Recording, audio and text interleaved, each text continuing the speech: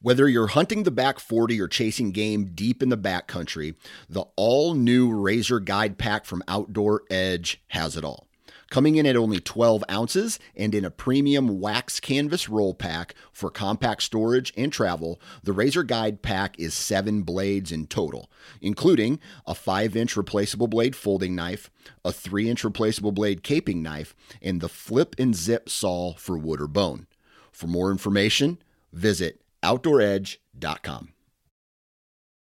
All right, guys, welcome to today's show. And joining me on the show today is Sean Larson. Now, Sean is a Youper. And for those that don't know, that means he's from Michigan's Upper Peninsula. Honestly, it shouldn't even be part of Michigan. I think there's a lot of people who would agree with me on that. And I think it should be part of Wisconsin. It's more connected to Wisconsin. It's more similar to Wisconsin. And I'm not going to lie, I would love to have the UP as part of Wisconsin's hunting and fishing license. It's just a wild place. I mean, it's as close to Canada as you can get. Just the terrain, the features, the wildlife, it's a pretty sweet spot. And I like talking to people who grew up in that Great Lakes region because not exclusively to that part of the country, but there's a lot of people who grew up the same way that I did.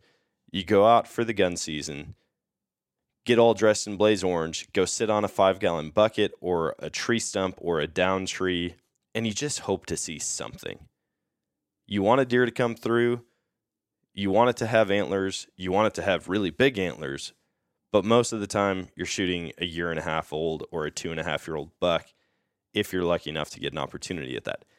Now, I will say things have changed quite a bit in the last few years, and in talking with Sean, I've seen how things have changed for him. So I can't wait to dive into this, figure out what he's up to in the outdoor space. It's going to be a great episode, so let's jump in.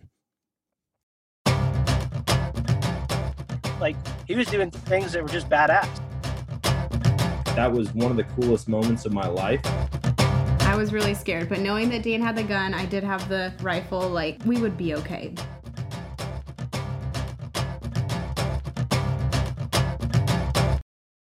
All right, guys, welcome to today's show. And joining me on the show today, I've got Sean Larson. Sean, thanks for hopping on with me, man. Hey, thanks for having me. I appreciate it. Why don't you tell the listeners a little bit about yourself before we get started with the conversation?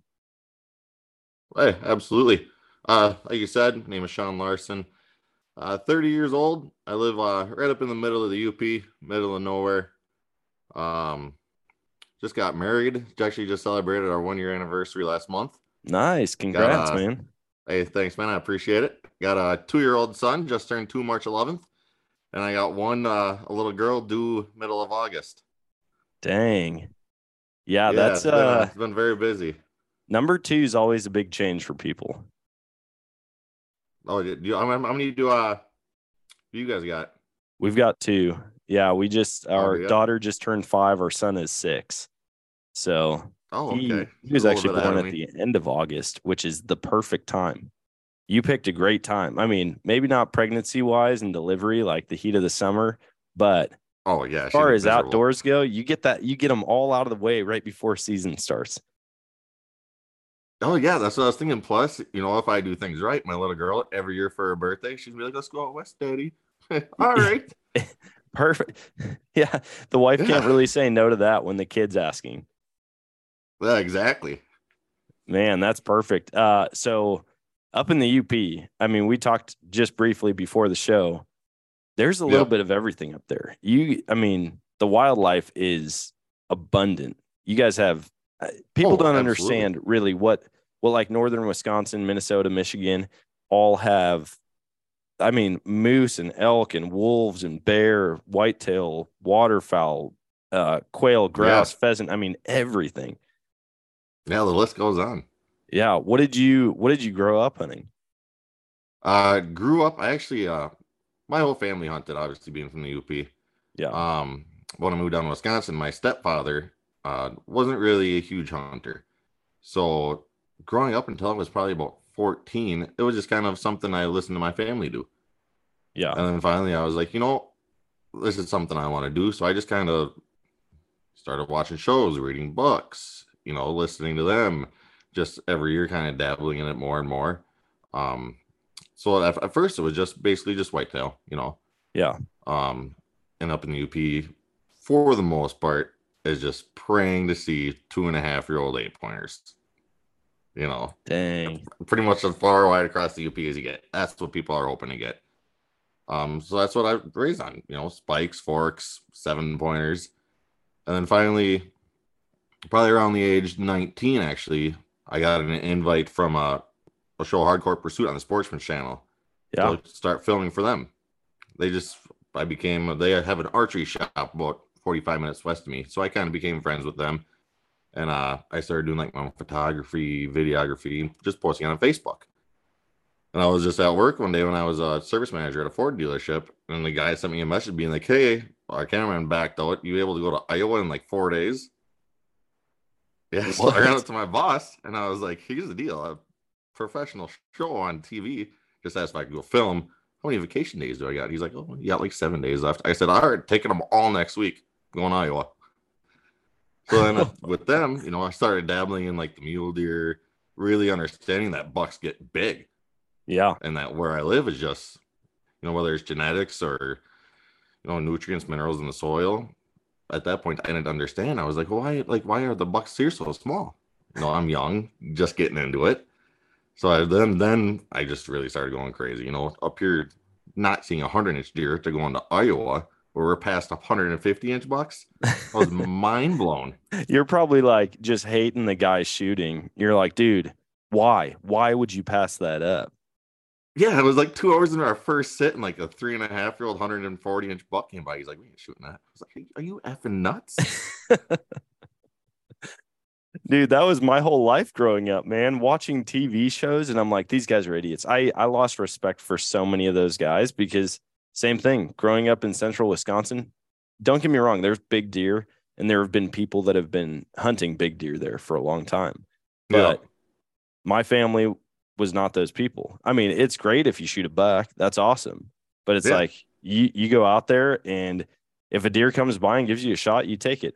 Sometimes even if it doesn't give you a shot, you take it. I mean, like it wasn't any form of deer management. The deer management was just shoot as many as you could. Yeah, fill the freezer. Yeah. Have you seen that change up there, like up north, as far as the caliber or the quantity of deer that you've been seeing? Just in the last probably 2 or 3 years, I don't know if it's just the viral hunting thing where it's like this new age group is coming up where that's becoming the popular thing now is to, how many inches is it? How many inches is it? I think that's helping, where it's just, the younger generation is all wanting to shoot big bucks, try to get that viral buck, try to get it on film. So just, in the last probably 2 or 3 years up here, even just, and I run lots of trail cameras, it just seems like you're seeing more big bucks. Yeah. Which is great. I'm not complaining. It's pretty incredible what can change in a shorter amount of time if you get people on the same page or if there's regulations that change, Yeah, absolutely. You go from seeing 2.5-year-old deer to, hey, we are going to put an antler restriction on for the next 2 years. And then all of a sudden people are shooting, instead of 100-inch bucks, there's a ton of people shooting 140-inch bucks, 150-inch bucks, all because you just let them grow 2 more years. Yeah, that's all it takes. Yeah. What do you guys, what is kind of your management practice where you hunt? Do you have a set age class, a set antler size, or what are you going off of? Where I am, so I'm in Menominee County now, which is like the main farmland of the UP. It's right on the border of Wisconsin. Yep. So even just I moved out here with my wife 2 years ago now. And just the difference between here and 45 minutes east is hoping for probably not ever seeing a 100-inch buck on camera. Yeah. Out here last year, I think I had 8 or 9 over 100 inches. Dang. Shot my 100 and he scored 131, which is unheard of in the UP. Yeah. Yeah. So so out here now it's a whole different game, And now out here now I'm passing up 2.5-year-olds that I would have dreamed of shooting 5 years ago. Yeah. Dang, that's awesome to hear. I mean, that short of a distance that you can go from, I'm assuming where you were at was more thick timber, like dark timber. Yep. Okay. I mean, that's just hard to hunt them in anyways. But then also they're not getting the nutrients like you mentioned earlier that they're going to get on farmland. Mm-hmm. Like there's no substitute for a good farmland. There really as far isn't. as food goes.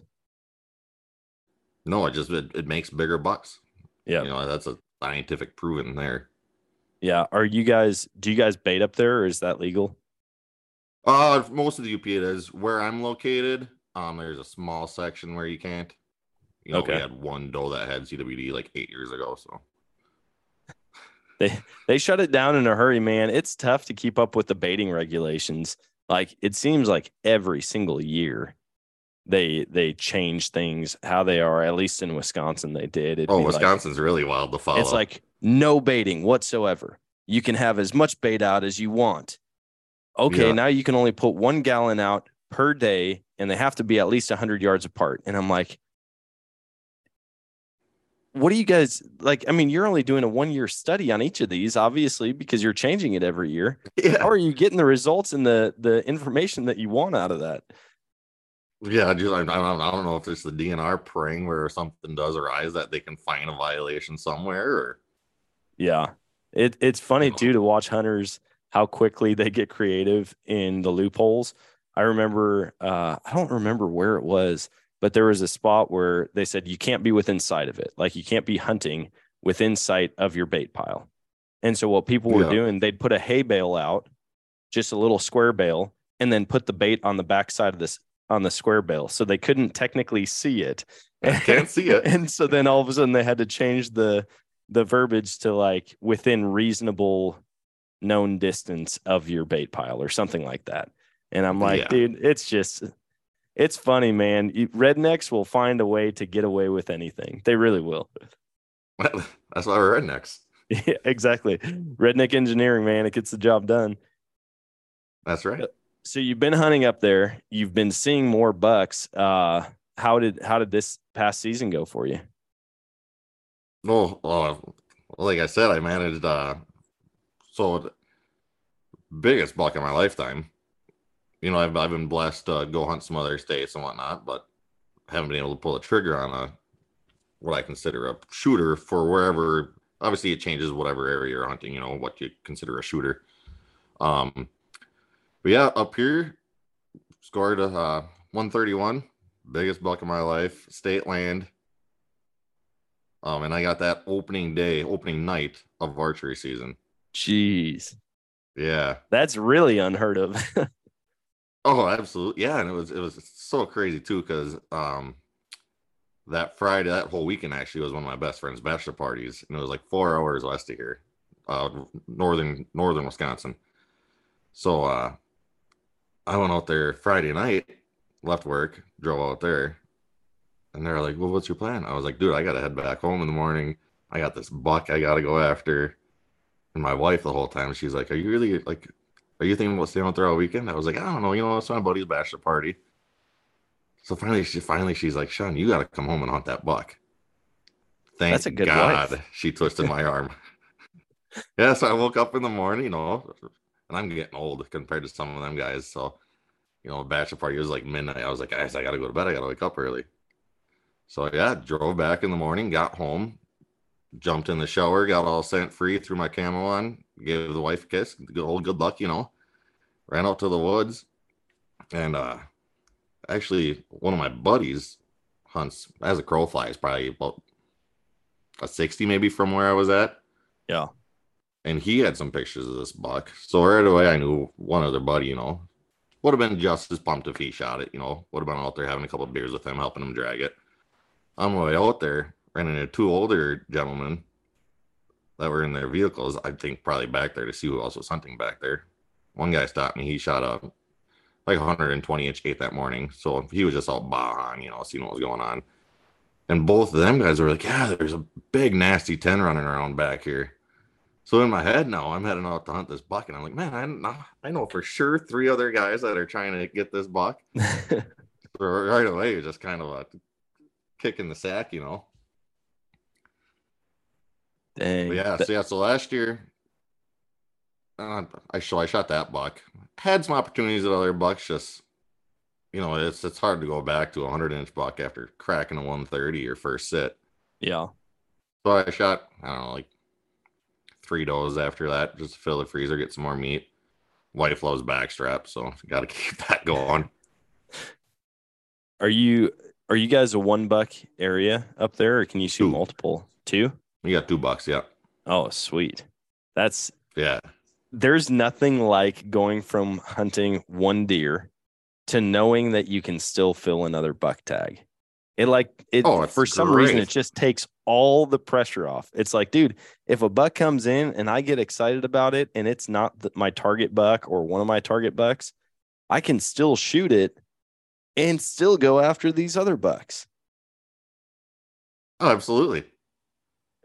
How does your breakdown work? Is it just like any time during archery season you can shoot 2 bucks, or is there like a split, like you can only shoot 1, in the first 2 weeks, and then you have to wait until No, after that? it's any time. Oh man. Yeah, so you can either get a single tag, which has no point restrictions, and then that's what a lot of like non-residents do. Yeah. Just because then they can come up shoot whatever they want. Or you can do the combo, which is the 2 bucks, and then one's got to be 3+ on a side, and then the other tag is 4+ on a side. It makes sense. Like once you're going up there to take multiple deer, now there's an antler restriction. I think that's brilliant. But I love the idea that you can shoot 2 bucks in the same day. Obviously that's probably not going to happen for most people, but to have like an opportunity to shoot 2 deer that quick here, we can't do that. So you can shoot 1 buck in the early archery season. So that's basically the start of archery season, September 15th up until like the second week of November, because that's when rifle season is. So you can fill one of your tags there. You cannot fill both during that time frame. Okay. You have to wait until rifle season to shoot your second buck, or second late archery season. If you don't shoot a buck early, you can shoot 2 bucks in the late season, but you just can't do it all in the early season, which is the best time. I've had luck in late season, but early season around here has been killer. I know me and my buddies, we've been killing bucks in September and October here. And so do you get much chance at like velvet bucks? We don't really. The bucks shed fairly early here. I think I've seen it in like late August. They're in velvet. My buddy shot one that I thought, if I was like, man, if we catch up with this deer, it's going to still be in velvet. But he shot it. When was that? I think it was early September, like it would have been like the 3rd week in September. He shot it and it had already shed. So, the only buck I've ever killed in velvet was in Alaska, and it was a blacktail. And talk about, listen, you're talking about hoping to see deer that are 100 inches growing up there. I talked to some of the locals. I said, hey, can you give me some pointers? Like, what should I be going after? What's a good target deer? And they're like, anything bigger than a spike is a good deer. And I'm like, really? And they're like, yeah, because I was hunting the road system. So it's like an early tag, lots of deer, but lots of young deer. And so I kid you not, when we woke up and got out of our tent, my wife and I that morning, we probably saw 70 deer from our tent. Like every direction you look, there's deer everywhere.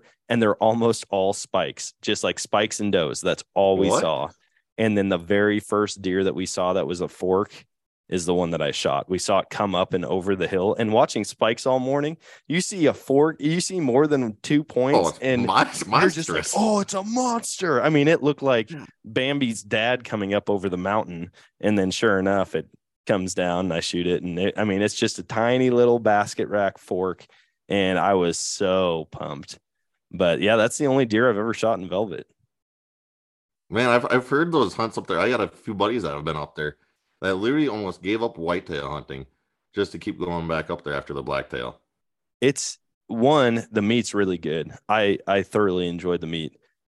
the country that you're hunting is unbelievable. And with blacktail in Alaska, you can hunt them so many different ways. Like where we went, it was just public land. You're hiking up a trail in legit grizzly country. I mean, grizzlies everywhere. And most of the country that you're hiking in, the cover's over your head. So, I mean, you're walking in a shoulder wide path with 8-foot bushes on each side of you. Mm-hmm. And so it's like, it's pretty nerve wracking until you get up above that and up above that line where everything's now like waist high, knee high type of deal. Okay. But I mean, we could see the ocean from where we were hunting, like where that's awesome. I was butchering my deer. I'm looking out and you can just see the ocean. You know, there's whales and seals and sharks and Just a different porpoises world. and all kinds of stuff down there. And it's just a wild, wild place. And then there's people who they'll shoot blacktail from a boat. They'll be on the ocean and the blacktails will come down and eat sea kelp or bull kelp off of the coast. And you're literally just cruising around on a boat and you'll kill the engine and it'll just be out there eating. And I mean, they're shooting them with their bows. And Oh, man. depending on the season and the area, you can get $3. And so they're like shooting one, going and getting it, throwing it in the boat. They keep cruising along the coast. They shoot another one. I mean, it's wild. Man, imagine if you could see some guys in Wisconsin loading up a 30-pack in their canoe and hitting a river. That would be. There's a lot of people actually who have been doing kayak and canoe hunting. Like they access public land that most people don't because they're using a canoe or a kayak. Oh, it's a great way to do it. It's brilliant. Yeah, people that don't want to put the work in. Yeah, I'm all about it. I want to do it so bad. I've got a couple of public land places here that I really want to do it. And every year there's something that comes up where I'm like, I'm not going to do it. Oh, like same, this year. same. You see guys like Sam Ubel and like Mhm. Whitetail Jen and all them guys having great success doing that. And the same thing. Yeah, it's like I always want to see that piece of chunk and just going on a canoe or whatever, get that badass picture afterwards. Oh yeah. Well, and in the UP, I mean, you guys have so much water up there. And I like the big marshy areas, especially along the Mississippi. Like you get into central Wisconsin on the west side of the state. There are places there that like you'd never be able to access on foot. But if you took a canoe back in there or a raft, like you just carry a raft with you and you just get across this little channel to the next one, to the next one, to the next one, you could probably get into some swamp donkeys where nobody else has ever been. Oh, absolutely. Man, I'm just so pumped for hunting season. Like turkey season's coming up. I'm excited about it, but like big game season's where it's at for me. Oh yeah, I think it was like 4 days ago. Me and my son, and one of his favorite word is buck. You know, Yeah, we're just laying on the couch and turned on YouTube, and I think Seek One was like the first video that popped up. So we're watching Roy hunting on Roy right away. I was like, oh man, it's just too early to start getting this itch going. Right away, I was like, I'm ready for hunting season. yeah. This is that lull, man, where it's difficult. I mean, do you apply for other states, or are you primarily hunting Michigan lately? For the last since we started dabbling in the babies, you know, I put the out of states on hold for a little bit. Yeah, but I've got all my points sitting for Iowa. So first chance I get, I'm gonna be running down there. Wyoming, I went out there 2 years ago. I was filming the show and I just got the opportunity to get an over-the-counter doe tag. Spotting and stalked that. First time ever doing that, which is a blast. yeah. So I'm itching to go back out there. So yeah, I mean, as soon as I get the opportunity, like I said, it's nothing to brag about up here. So Yeah. go where it's a little bit easier. Well, and you mentioned that you're on state land. Is that all the land you hunt up there, or do you have any public access? Or I mean, private access? We got definitely some private opportunities, but it's compared to what I can find on state land here. And I don't know what the deal is, but like at least around me, there is not much for archery hunters. I got some state land 5 miles east of my house where it's non-motorized, which I think helps quite a bit. Yeah. But the last 3 years I've been back there, I haven't even seen another bow hunter or signs of one during archery season. Dang, we're going to keep this podcast pretty quiet then. I'm not going to promote it so it stays that way for you. Right? People are like, wait a minute, 130-inch deer, no pressure, non-motorized transportation. Like, I'm in. Oh, it's damn near untouched. It's unbelievable. What's it been like up there with wolves? I know that northern Wisconsin got hit pretty hard. Have you noticed a lot of Oh, wolf activity up there? around me, it's starting to get bad.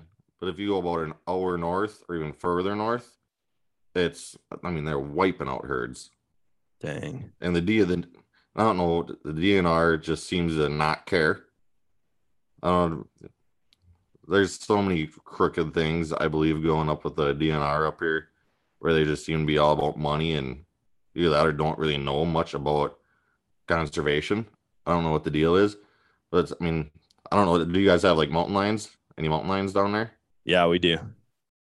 Not a So ton. yeah, I I mean, mean, they're not prevalent in the area that I'm at, but there are sightings here and there.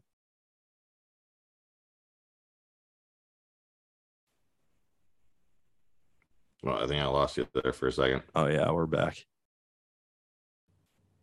Do you with the wolves, it's very interesting because anytime there's wolves on the landscape in the lower 48, Yeah, hunters just hate it, it seems like. And I get that. But you would think, as far as a conservation agency or department goes, they would also hate it because, like Michigan, Wisconsin, most of the Midwest, the number one contributor to like the conservation department, their number one source of income has to be deer tags and sales. it's got to be. And so anytime there's something that's going to impact that, that's going to directly affect them and their budget, you would think. You would think. Yeah, I don't know, man. I don't know why so many places are wanting higher wolf populations. I just don't understand it. Yeah, and I spent hours and read hours worth of studies and what the DNR puts out about it, and I just can't come to a good conclusion on why that is. Yeah. Yeah, I feel like it's going to be a problem that continues. I would hope that state agencies and conservation departments get a good grasp on it and figure out a management plan for the wolves. Because obviously having wolves on the landscape isn't the worst thing in the world, but they have to be No. managed. It's when there's no management plans for the wolves, like there are for every other wildlife species, that things get out of hand. And it will balance out over time. But in the next 10 years, it's going to be to the detriment of whitetail hunters, of elk hunters, of moose hunters, of anything that those things prey on. And we don't want Even it to just be, none of us want yeah, 10 years of drought when it comes to deer hunting. no, it's a long time. Even just I think it was like 3 or 4 days ago up here, about an hour and a half west of me. DNR even confirmed it. Killed the guy's dog right next to his house. Jeez. And I'm curious why there's a hesitancy to identify wolves or identify mountain lions. Because you hear about it's not just exclusive to the Great Lakes region, it's all over the country. When somebody's animal dies because of a predator, they're Yeah, very slow to confirm, yeah, that was a grizzly. Yeah, that was a mountain lion. Yeah, that was a wolf. And I don't get it. Like people get trail camera pictures, they've got the prints in the snow. Some people will just straight out shoot them if they see them. And it's like, why is there a hesitation to say like, yes, this is a wolf? I hear stories from people all the time about it. And I can't wrap my mind around why, like, to what benefit, what's the benefit? Maybe it's the public outlook on it. Maybe it's like PR stuff that they're like, oh, we just don't want people freaking out about wolves. But it's like anybody you talk to already knows they're there. especially because I mean, for the most part, wherever these larger populations are, the people that are surrounding that area are most likely outdoorsmen. Yeah. So they're either going to handle them themselves. Well, the last thing they're going to do is freak out about it. Yeah. To that maximum of scale, to where the DNR or the government would have to worry about it. Yeah. Same thing up here though. If they confirm a mountain lion, say on a trail camera or tracks or kill some guy's livestock, they say, yeah, it was a mountain lion, but that was the same one that was caught on the trail camera 3 hours east of here yesterday. Now, it had to be the same mountain lion. It's like, come on. All right, guys, I'm excited to introduce the new age of accessing private property for hunting and fishing with Infinite Outdoors. I joined the Infinite Outdoors crew on a duck hunt in Colorado this fall, and the experience was unmatched. We were able to book the property right on their app, get directions to the blind, and had the whole place to ourselves, all for a super reasonable price. Infinite Outdoors has developed a unique way to combine conservation, technology, and private land access all through their US-built app and website. By working closely with landowners and on-staff biologists, they aim to bring you the best parts of accessing private land at the touch of a finger. They provide adventures for big game, turkeys, waterfowl, fly fishing, upland birds, small game, predators, and more. As yearly leases get more expensive and secluded public land gets harder to find, I believe this is the way of the future. To check it out for yourself, download the Infinite Outdoors app or visit infiniteoutdoorsusa.com and use code NOMADIC15 for 15% off your annual membership of $39.99.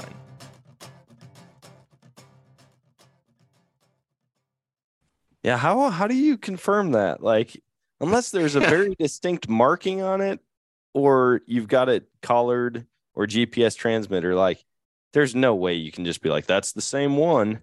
They're so We're not elusive. idiots. Yeah, they're so smart and so elusive. And yeah, they might have a huge home range, but to just be like, that's the same one doesn't make sense to me. And I saw a video, I think it was on Facebook years ago, where this guy, it was either in the UP or it was in northern Wisconsin, and he had a video of like 13 wolves in his backyard. I mean, very clear. When you watch the video, you can see that they're wolves.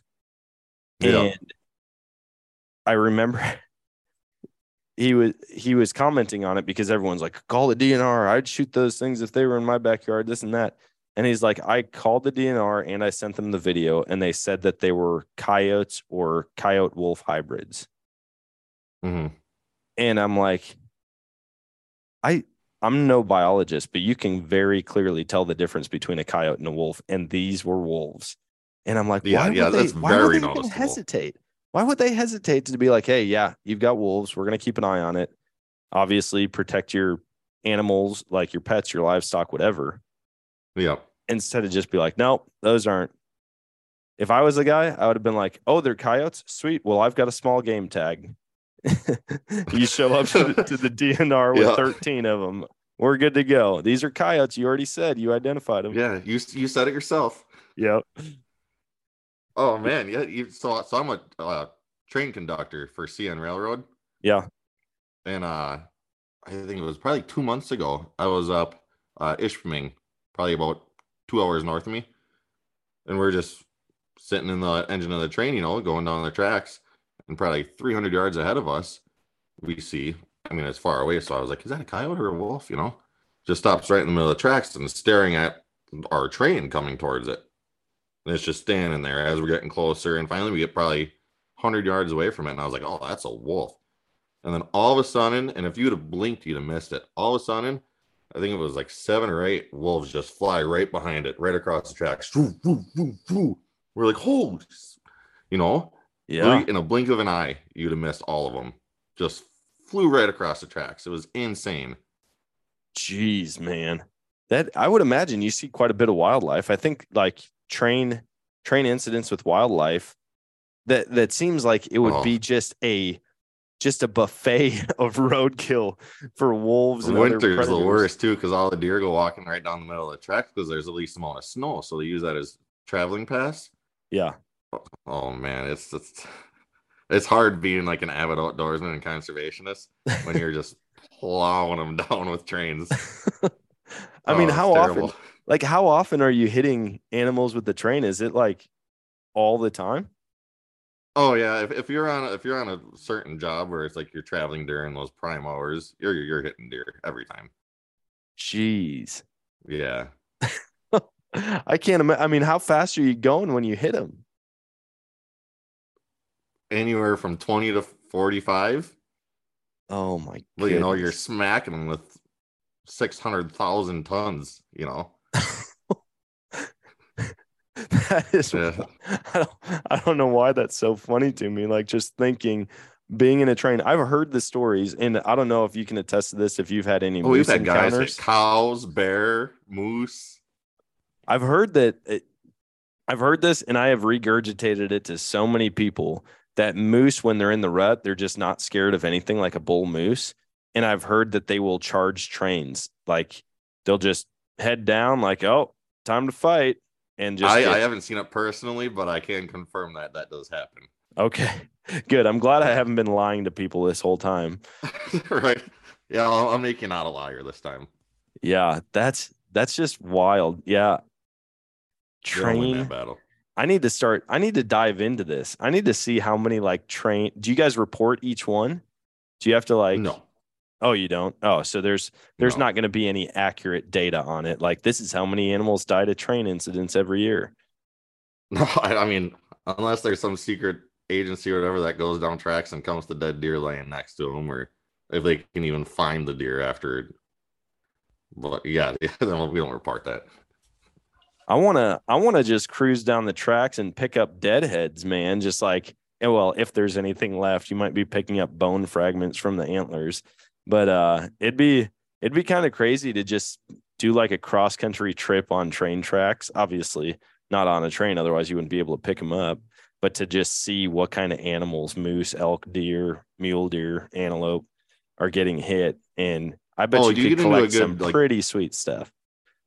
Absolutely. You get into like a high deer population area and walk down the tracks, I guarantee you find deadheads everywhere. I'm going to modify my four-wheeler. Get like, I don't know what the technical term is. Basically those metal wheels that would connect to the tracks, and just cruise on my four-wheeler. That way I could bail off if a train comes, but just roll down the tracks all the way across Wisconsin, upper Michigan. It'd be fun. That's for sure. Yeah. Man, what's the weirdest thing you've seen while being on the train? Oh, nothing really. I mean, there's some like up here, especially you get in like the middle of nowhere and you see some people like on the side of the tracks, or like there was one guy on his four-wheeler stuck. Oh, but no. He had like one of those little like wagons for like almost like you'd pull your kid in. You know what I'm saying? Yeah. He had one of those just full of like garbage bags, and we're like, and you can tell up here if someone's on something or not. He's probably a pot farmer. Oh, so there was something weird going on. And we came back after we dropped our cars off. We came back, and there was like in the middle of nowhere, there was like a 96 Impala now pulled up like on the rocks next to the tracks. We're like, what in the world? Dude, once you get out, like, honestly, I'm more worried about people out in the middle of nowhere than I am about animals. Like, I know how to handle like an animal. Stuff. Yeah, when you get out there, like when you find those people that are just separated from civilization, dude, there's some weird always people. Get weird every time. Absolutely. Yeah, there's nothing normal about them. Yeah. Well, back to let's jump back to whitetail for a second, because I could go down this rabbit hole. Off there. I could go down that rabbit hole all day long. So you shot that big 130 plus inch deer. Are the other deer that you saw? Are they all still alive? Or did the other bucks make it through season that you had on camera? Oh, as far as I know, I had them. So I pulled my camera out of there end of December, which, I mean, that's just pretty much late archery at that point.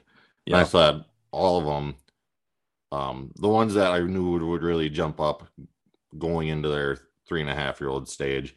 Actually, that 130 inch I shot, almost positive I had his, so it'd been a 2.5-year-old, one of his offspring, almost identical rack, just maybe right around 105, 110 inches.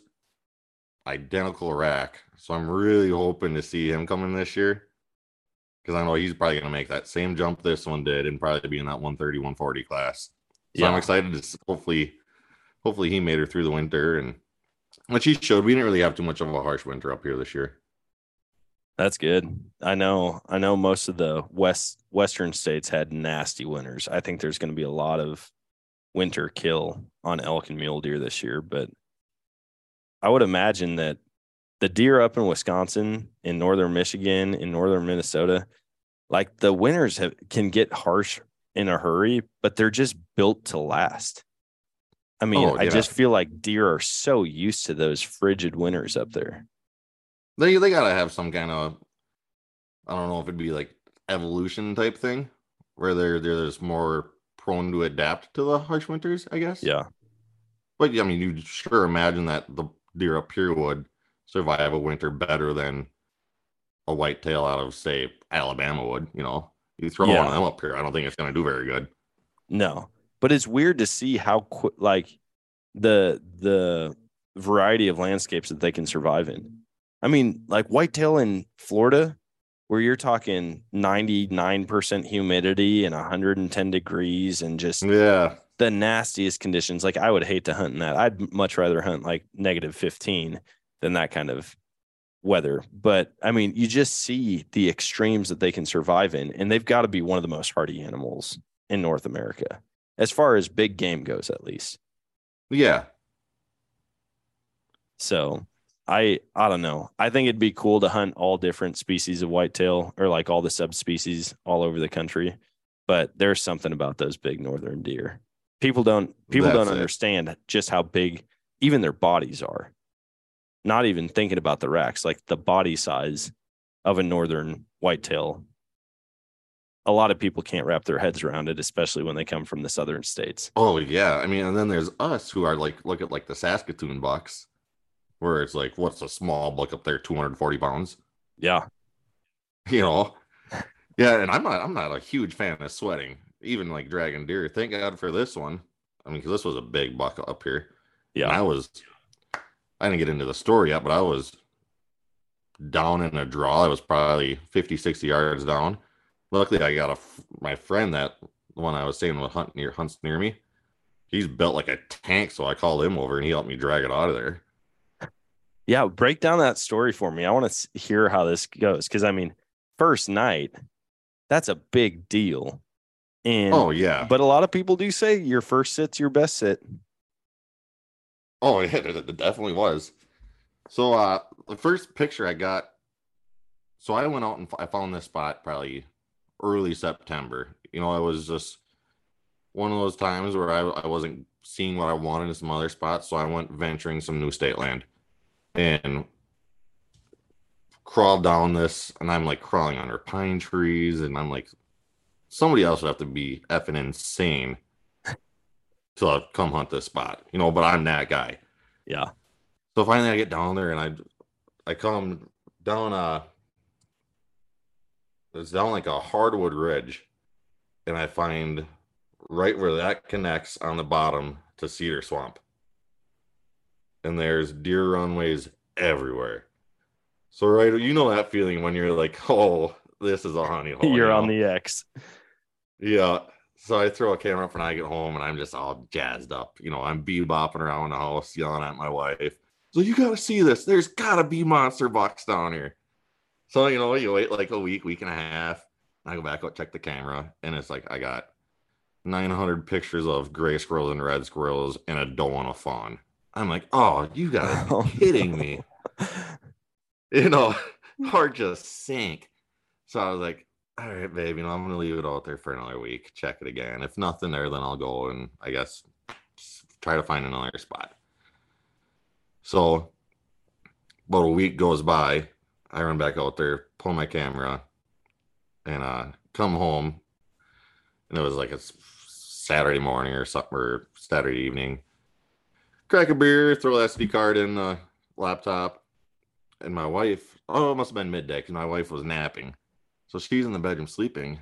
And I'm, flipping through, hitting the button, flipping through the pictures. And all of a sudden this buck shows up and I start just screaming. She flies out of the bed. What the hell's going on? Thinking the house is on fire. And I'm like, big buck.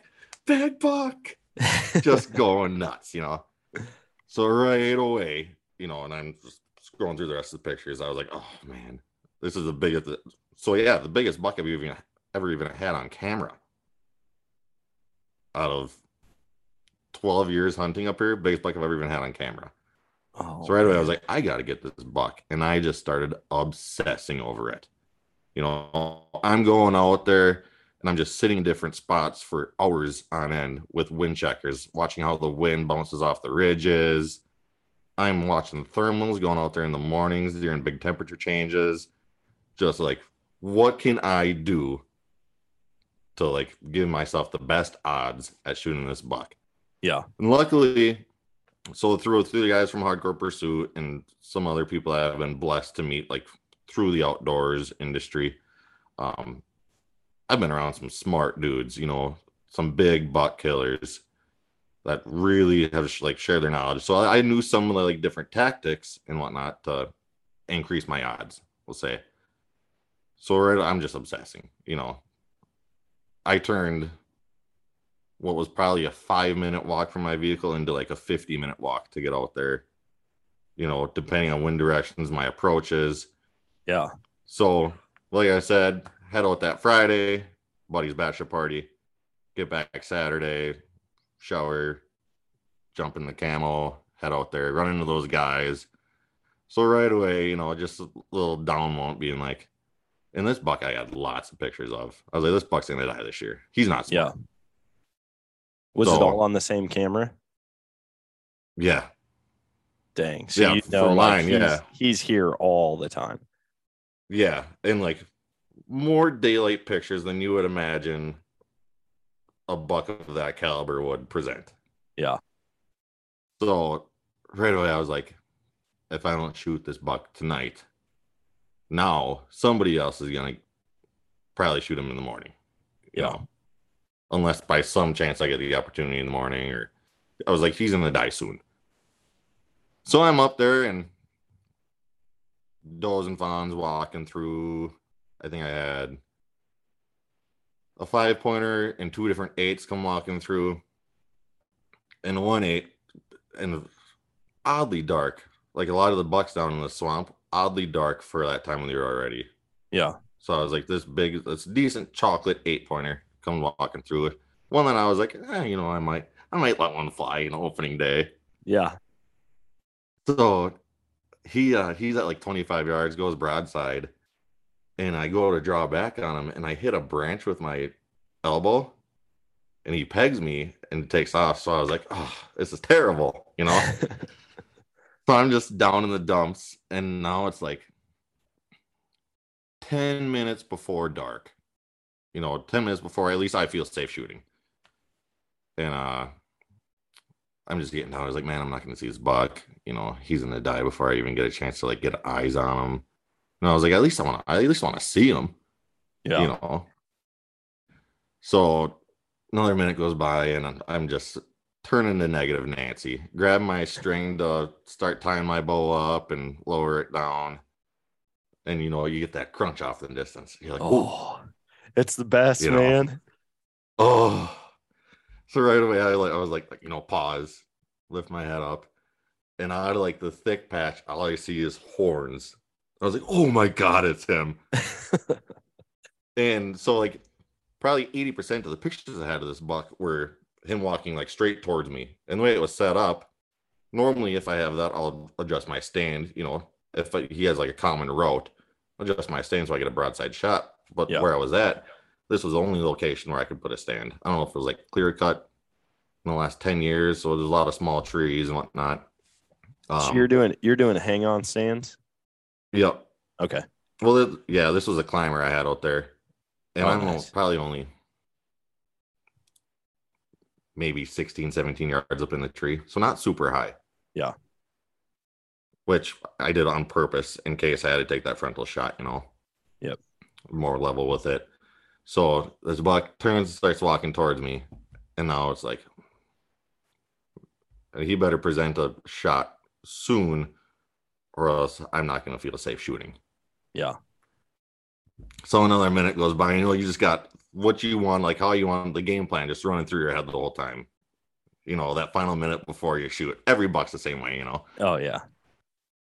So finally I was like, I think I'm going to give him the old mat. And as soon as he picks his head up, I think I'm going to let one fly. I practiced this shot. I know the equipment I shoot. I should be able to make this a lethal, hit him in the vitals. Should be able to pull this shot off.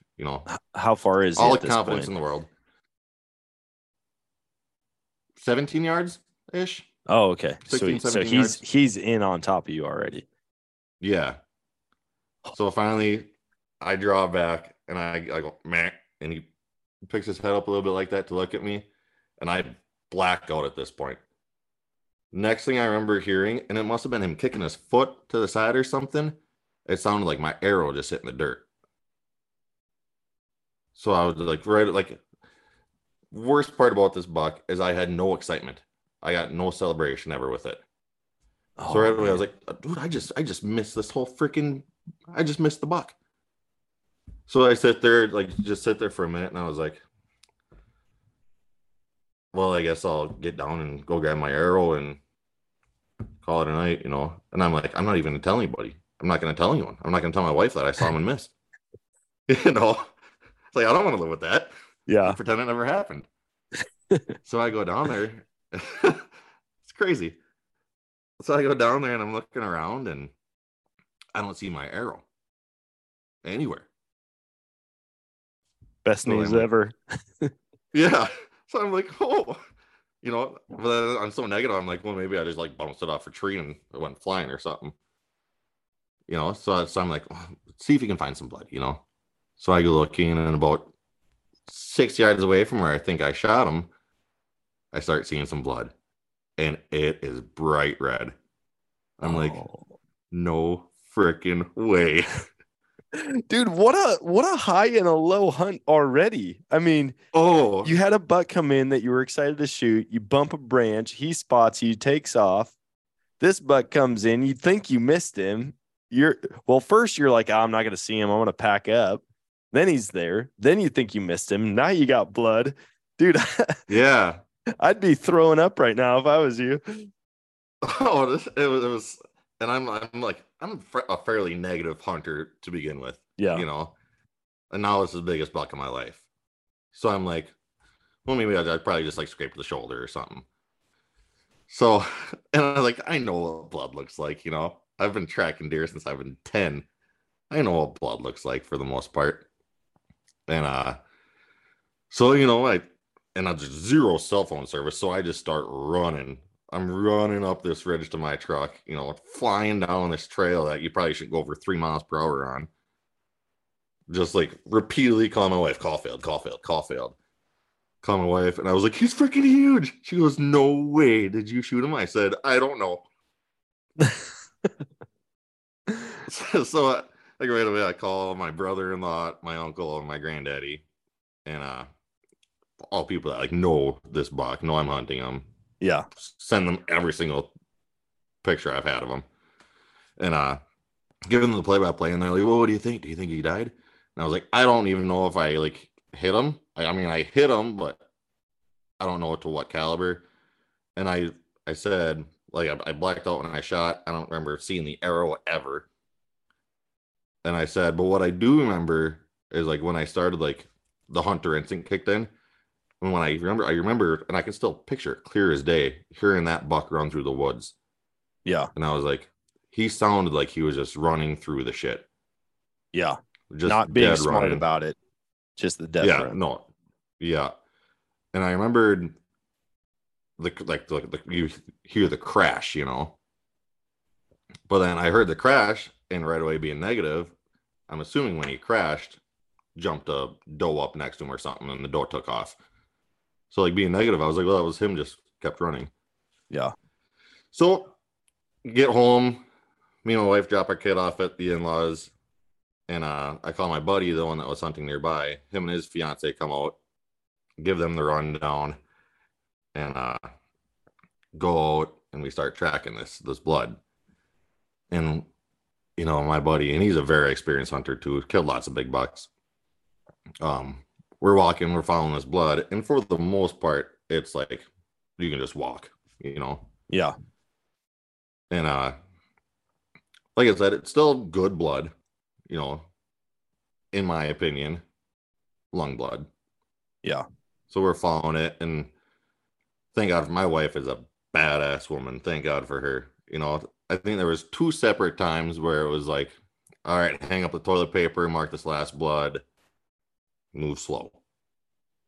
Luckily, my wife found it both of those times. And it was only probably like between 5 and 10 yards away, not crazy distance to the next blood. And probably about after 60 yards, we start seeing like the puddled blood. And my buddy, like I said, built like a tank. I slap him on the gut and I go, dude, I think we got a dead deer. I am not kidding. We did not move another inch. And my wife goes, he's right there. Oh my gosh. And I whip my flashlight and I'm still in such disbelief. I thought it was like another hunter's doe or something. I was like, that's not my deer, Yeah. And then I just turn my spotlight a little bit and I see the horns and I just black out again. I take off running through the woods. I think I even dropped my spotlight. I just started running. Finally, I was like, you idiot, go get your deer. Yeah. So yeah, I run back and you just grab the horns and you take that moment in.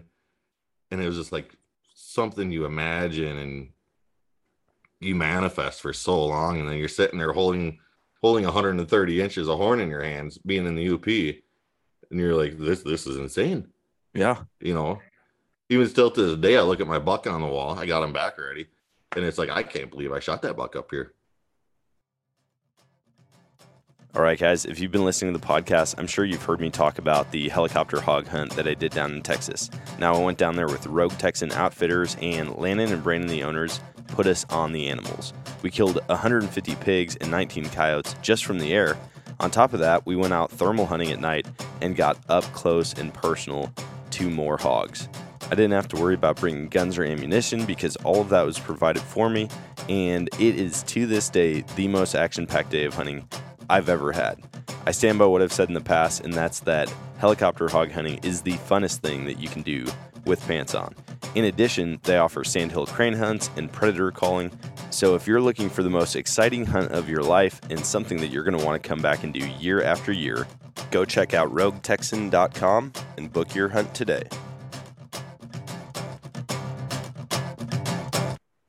That feeling, man, I wish there was a way to bottle it up. Like the videos, it's cool to see it back on video, but you can't describe it to somebody. Like as much as you can say, like, dude, this is exactly how I felt, it never does it justice. No. Like you have to experience it for yourself. And you wish you could just like get that high again over and over and over when you think about it. And it's like, not that it diminishes every time, but like it'll never be what it was in the moment. Oh, yeah, never. You can't. I mean, luckily, the greatest thing about the outdoors, I think, is to really enjoy the outdoors. You don't have to be doing it. You just think about things that you've done in the outdoors, and you get that feeling of almost like relaxation, achievement. You don't have to be doing it. That's one of the best things about being an outdoors enthusiast. Yeah. You can just recount those times where you've been out there, even the times where you're not successful. You might just see it, or like thinking back to the first time you saw that buck on trail camera and like the feeling that you got. I can't think of anything, maybe sports can somewhat compare to it. Like, dude, you're in the championship game, you score a touchdown, you score a 3-point, whatever. But but the fact that you can do this year after year and everything, like, dude, when I have ducks come in and I pop up and pull the trigger, you get that same feeling. Nothing compares to big game for whatever reason. I don't know why. I don't know if it's like a thing over time evolution, like it's in our blood. We were hunters and gatherers, that when you shoot something big, like big bodied, lot of meat, you just get a greater rush out of it. But Well, you got that 6 by elk, didn't you?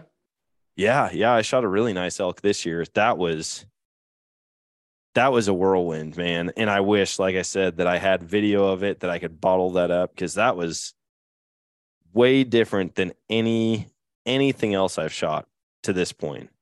Because Yeah, you I hear that from said from everybody. day one, I was like, I'm going to go do this. I'm going to go find it, the biggest elk I've shot, and shoot it. And they're like, oh, okay, whatever. And then Yeah, I get good out there luck. and I'm hearing bugling, and it's late. Yeah, at that point it was late October. And Man, that's one of the that's not greatest normal. noises you can hear, isn't it? Oh yeah, but it's not normal. Like, we don't hear a ton of bugling out there. And there was a bull just screaming. And right away I was like, I've got to get eyes on this. All my buddies were like, do not shoot one back here. Please do not shoot one back here. And I was like, if it's the right one, I'm shooting it.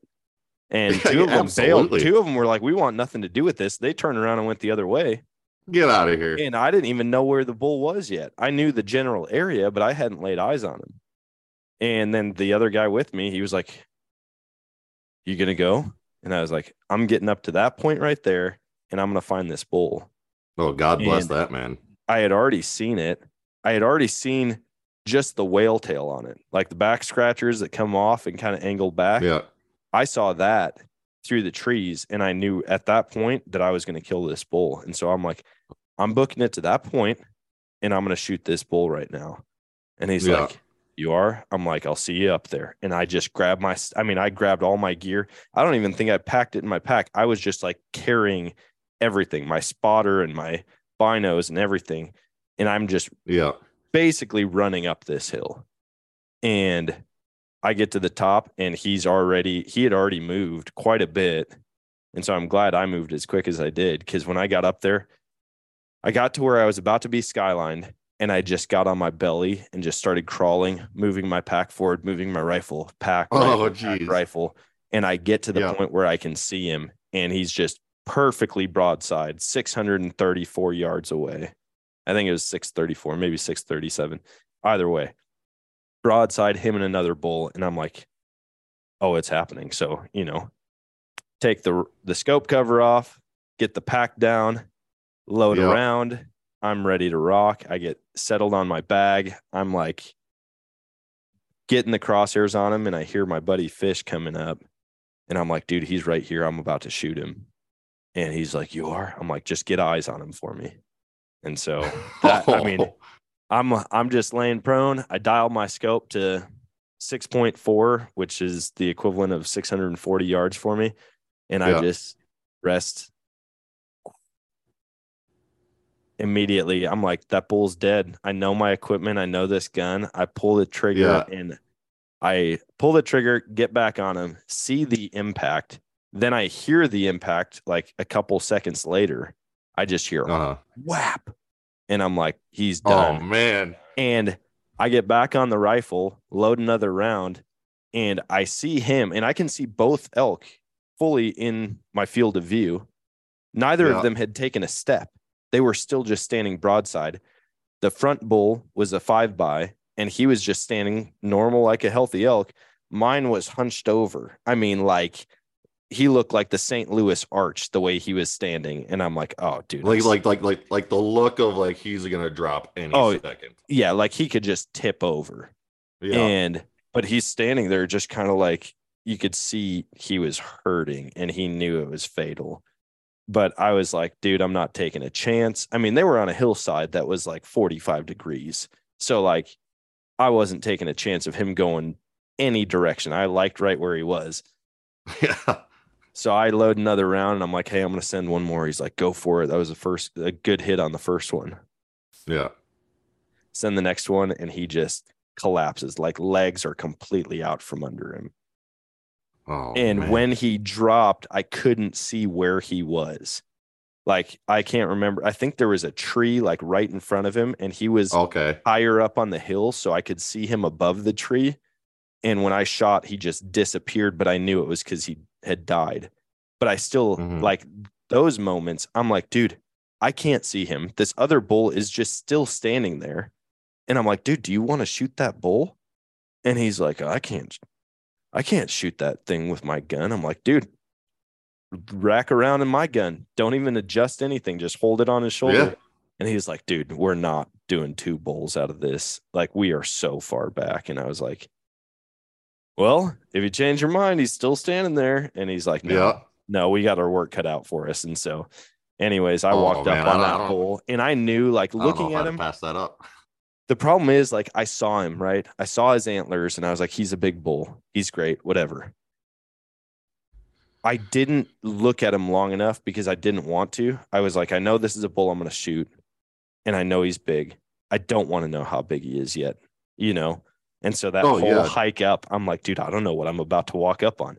I have absolutely no idea. And I never did see him from the front, you know, like I never saw him head on.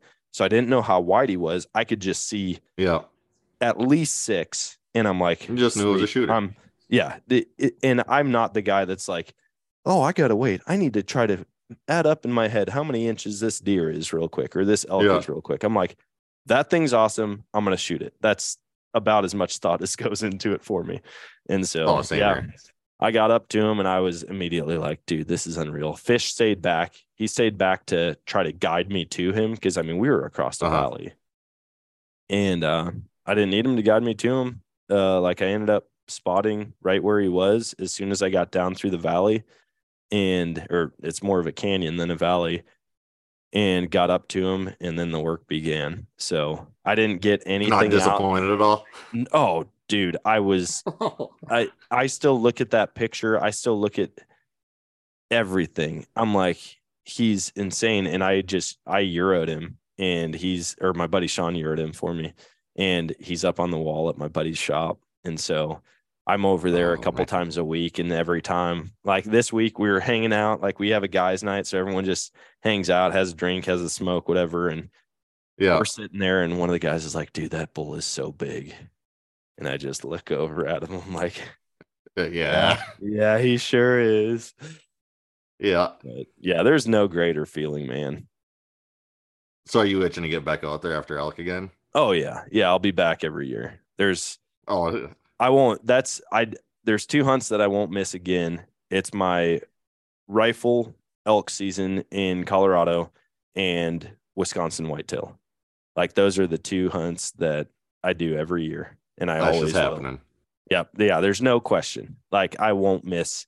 In fact, I give up the whitetail rut here in Missouri every year to go out and chase elk. Like what? That's not easy, man, because I've got a lot of really good hunting land, and especially this year, because now I actually own land. And I'm like, there's going to be no greater feeling than shooting a buck on land that has my name on it. Right. But dude, I will not miss elk season. I just won't do it. Hey, you need someone to come fill your spot in Missouri during the rut. You know the guy. Hey, I got my first buck on camera not long after we got the property. I got a really nice buck. I would imagine. So he had an amazing right side, 4 points. I mean, a really nice right side. His left side, I don't know if he had an injury or what, but it was just kind of a funky side, real short points. It didn't look like he had necessarily broken them off, but I think there was some type of injury while he was growing that kept his left side small. But if he grows the same right side and a matching left side, he's going to be 130 to 140. And I'm shooting 130 to 140 all day. I know. And that's if he doesn't grow at all. So like if he's healthy and he grows them both, I mean, he could be 150, 160 inch deer. And I will never pass that up. No matter what. But dude, I'd shoot that deer if he looked the way he did this year. I 100% would. If I see even a remotely mature buck on my property, I'm pulling the trigger. Like, I'm not waiting to grow something. I want to get a deer with my name on it on my property. Yeah, you got to get that first one.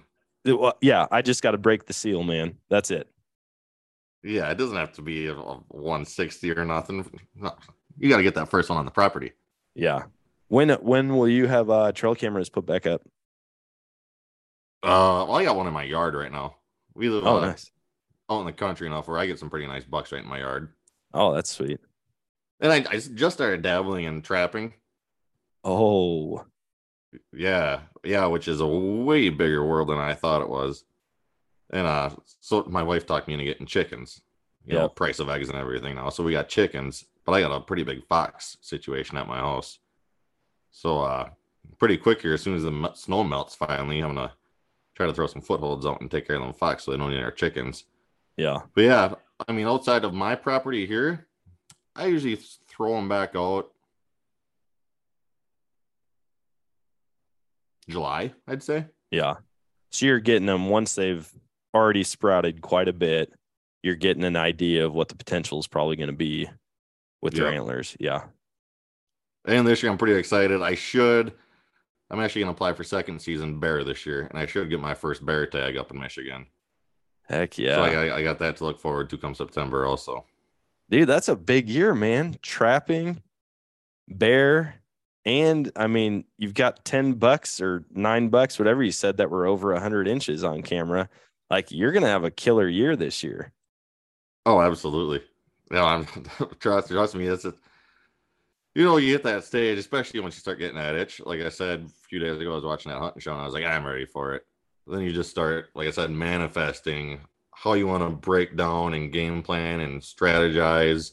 Yep. What you do this week and this week, So yeah, I've already been going through all my inventory, seeing what I need, finding all my SD cards, all of it. Dude, it's all happening, man. I can't believe we're already into spring. And my mind, as much as I want it to be on, fishing and crawfish trapping and turkey hunting, I'm just already counting. Well, you just got to go shoot a hog too, didn't you? Yeah, I just shot a bunch of hogs, actually. I went down to Texas to see our dog. See, at least that takes the itch out a little bit. It does. I will say, everyone that I talk to that's a hunter, they love that there's hogs. Like, they just love that there's hogs where they live. I asked multiple people, hey, if you could snap your fingers, get rid of the hog problem altogether, would you? And they say, no, they're just too fun to shoot, man. And yeah, just like when you get that itch, go shoot some hogs. Sure enough. Yeah, I haven't recapped this at all. So I'll share it quick and then we'll hop off so I can respect your time. But so I went down to Texas, saw my dog. He's in training for waterfowl. And the owner there, he's like, dude, get out and shoot some hogs, man. So we rode around one night with thermals in the side-by-side. And how much fun was that? We were looking. We didn't see any. And so I was like, all right, hopefully we see him. We never did. So then the next morning, he's like, hey, man, did you wake up this morning and go out? And I was like, no, I didn't. So then the next morning, he's like, did you wake up and go out? And I was like, no, I didn't. Well, then we were to the final night there. And I was like, man, I'm going to get up in the morning and go. Forgot to set my alarm. But because we were staying at their house, our daughter was in the bed with us. And she moved or did something, and it woke me up. And as soon as I woke up, I was like, oh, dude, it's time to go out and hunt. So I get up, go down there. He's like, hey, here's the rifle. Here's the keys to the side-by-side. This is where you need to go. And so I went out there, and he's like, dude, they're going to be there at 7:30. They always come in at 7:30. I've got cell cams. That's when they're going to be there. So just get out there 7:15 and be set up and ready. So I'm walking towards the feeder that he's got a camera on at 7:10, and I look up and I can see it like 150 yards down this lane. And him and his son both told me, they're like, hey, go get set up at like 50, 60 yards. Here's a tripod. Here's a chair, just sit there and wait for him to show up. Yep. I'm 20 minutes early of when they're supposed to be there. And I look up and here's a pig and another one and another one and another one. And just like, I don't even know how many there were, because like they spanned across the whole shooting lane. And so I'm like, crap, dude, like they're there early. I was supposed to be way close, like 100 yards closer and set up. This is his gun. I've never shot it before. Hopefully it's on. Yeah. And so anyways, I was like, I'm going to try to get closer. Well, as I started to move, I felt the wind hit the back of my neck, and I was like, no, I got to make Here we it go. happen. So I just get down, set the sticks up, pull the trigger, and yeah, I shot a pretty big sow. Had to load that in the side by side by myself, which was not easy. I was like, I tried to just How hoist heavy do you it. think? 200 pounds, probably. A decent Maybe amount. a little. It could have been a little bit more, a little bit less. But I mean, to the point where like I went to pick it up by the legs and it just wasn't. I was like, dude, I'm gonna get just covered in blood. Like I'd rather just throw it in the back and go. So I grab it by all four legs and I swing around like I'm swinging my kids out in front of me, right? And I swing it around and I like try to hoist it up and I get like the back half on and I'm like go to get the rest of it on and the back half falls out. And I did that twice. And then finally I got it to where I was like, screw it. I'm just going to go. I'm just going to give it everything I got. And so I lifted it up and then I had to like lift with my knee, like hoist it with my knee and finally made it up there. So did that one. Then a bunch of guys from the podcast network were going to go down to Oklahoma and hunt. And they're like, dude, you going to come? You going to come? I was like, I don't know. You know, I'm just getting back, or I will just be getting back from this other trip. I don't know if it's going to be worth it. So we got back to Missouri at like 8 p.m. that night. And the crappy part is we had driven like an hour from where they were all hunting in Oklahoma. But it's 5 hours from where we live, but I've got the wife and kids with. And so I'm like, so we get back. I was like, I think I'm going to head out right when we get back. We get back. I decide not to. I'm like, nah, I'm not going to do it. So I go to guys' night instead. We all get together, like I said, Thursday nights. Yeah. I'm up late. I'm talking, I don't think I got home till like 2 a.m. And I wake up the next morning and I'm like, I'm going to go. I'm going to go to Oklahoma. And my wife's like, you're heading out? I said, yep, I'm going to grab my gear and head out. She's like, okay. So I leave. Man, your wife's got to be just an angel, hey? Oh, well, it did help that the kids were at her mom's house. So she's like, oh, I'm just going to be knocking out work. I mean, she's her passion is as passionate as I am about hunting. She's as passionate about building businesses. Like, she'll just like, hey, I'm going to do this. And I'm like, okay, whatever. And then it's extremely successful. So I was like, I'm going to head out. Awesome. She's like, go for it. So I take off. I get down there in the afternoon. They're like, dude, we're glad you made it. You know, you got an hour and a half and we're heading out to the blinds. And I'm like, okay, give me a breakdown. What's happening? Like, how are we hunting these things? What's going on? Yeah. I'm like, I don't know. I've hunted a lot of different pigs and it's always different, like the way that we hunt them. And they're like, this is how it goes. We got a deer feeder. I've got a 30 by 30 hog panel, like enclosure around it. Okay. So that they normally can't get in. But in preparation for you guys coming to hunt, I opened up like a 1 foot gap. So now they can get in. But once you start shooting, they all have to bottleneck to get back out. And I'm like, oh that's pretty creative, dude. I'm like, this is wild. This is going to be insane. He's like, you know, it's anybody's guess where they come to. There's pigs everywhere. But like they might come to yours, they might come to his, they might come to mine. And we've got 4 different guys out there. So we're sitting there, everyone's messaging each other. Hey, I got deer in at the feeder, you know, deer aren't in season, whatever. Oh, I got 3 raccoons at the feeder. Oh, I'm seeing this. I just saw 4 coyotes across the field. And I mean, like we're seeing animals everywhere. Meanwhile, I'm not seeing anything. I can hear that there's pigs in the cover, like maybe 200 yards away. I keep hearing squealing. And then all of a sudden I see movement. And it's a freaking raccoon and it comes in and it's just picking up all the corn, just like picking it up, popping it in its mouth. And I'm like, dude, I want to shoot this thing so bad, but I don't want to ruin a chance at pigs. And so it's there for 45 minutes to an hour, just eating. And the whole time I'm like, I want to shoot this thing. The so temptation bad. Is getting higher and it's higher. Just getting worse and worse. And all of a sudden, man, I hear a stampede. It sounds like someone is raking. It sounds like there's 20 people raking the leaves in the woods all the way across this field in the woods. I just hear like, wow. And it's just pig, just all pouring out of this woodlot. And they come straight to the feeder. there's a tree out in the middle of this field that they went behind and then under, like the trail goes a foot away from the trunk of it. So as they're behind that, I get my rifle set up. I'm just like, my heart's pounding out of my chest. And they all get to the fence and they split and they kind of go around the fence. And I'm like, oh no, they don't know that gap is there. And then all of a sudden, this one little pig comes through the gap, and then another one and another one and another one. And before I know it, there's 10 pigs at like 9 yards in front of me. Yeah. And you know what they're going to do. And I know what they're going to do. So I was going to wait and let all of them. And as like the first 20 pigs get to the fence, I'm like, dude, I hope all of them get in. Well, then I look and there's another dozen still coming. And the biggest sow that came into the fence got spooked immediately.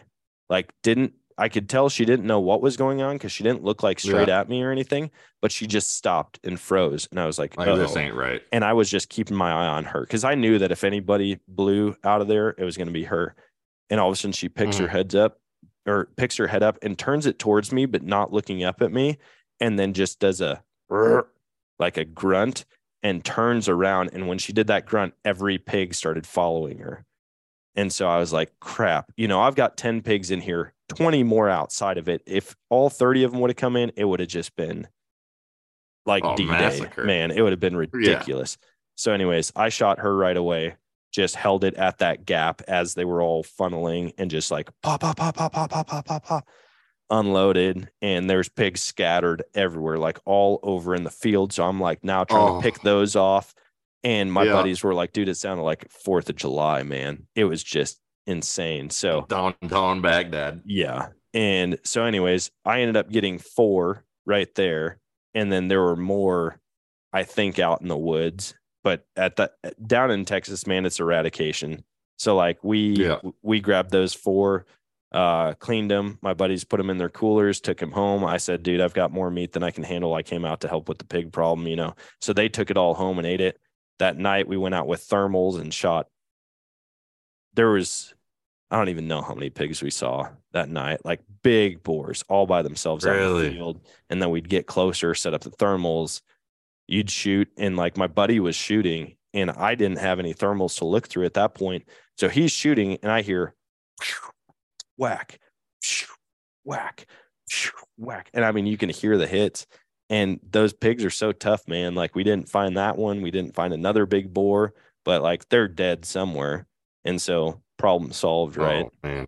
It was get nuts. myself down there and give that a try. It is insane. It was a ton of fun. So anyways, I'm going to stop rambling. I'm going to let you go. But before I do, why don't you share with people where they can find you, where they can follow your journey, see some pictures of your monster last year, and hopefully some bear pictures this fall. Hey, absolutely, man. So Instagram, I have been kind of slow on, just been busy with work and whatnot lately, but Instagram is just Sean_.Larson. TikTok, I post on pretty frequently. That's Sean_Larson, LARSON. And same with Facebook, Sean Larson. You see on there 22 Drek. It's kind of my media production page. And I'll be getting, especially once the season start ramping up, I'll be posting a lot on there also. Kind of what's going on and what I'm doing daily. Yeah. Well, dude, I really appreciate you hopping on. Congrats on the success this year, and hopefully there's more to come this coming season. Hey, sounds good, Dan. Hey, I appreciate you having me on here, and I look forward to seeing some more of your adventures also.